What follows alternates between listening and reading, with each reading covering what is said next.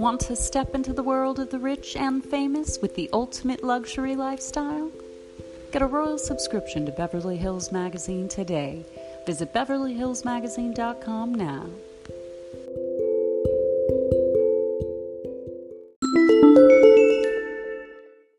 Hello, beloved children of God. We are back with Scripture of the Day, reading Psalm 31:23.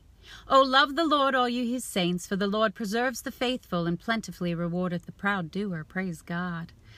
You're right. That's right, you guys. Like when you serve God and you start doing his will and his work, he rewards you. Like blessings will just overtake you. You will live a blessed life. Things will go in your favor. Yeah, you'll have favor with God and with man.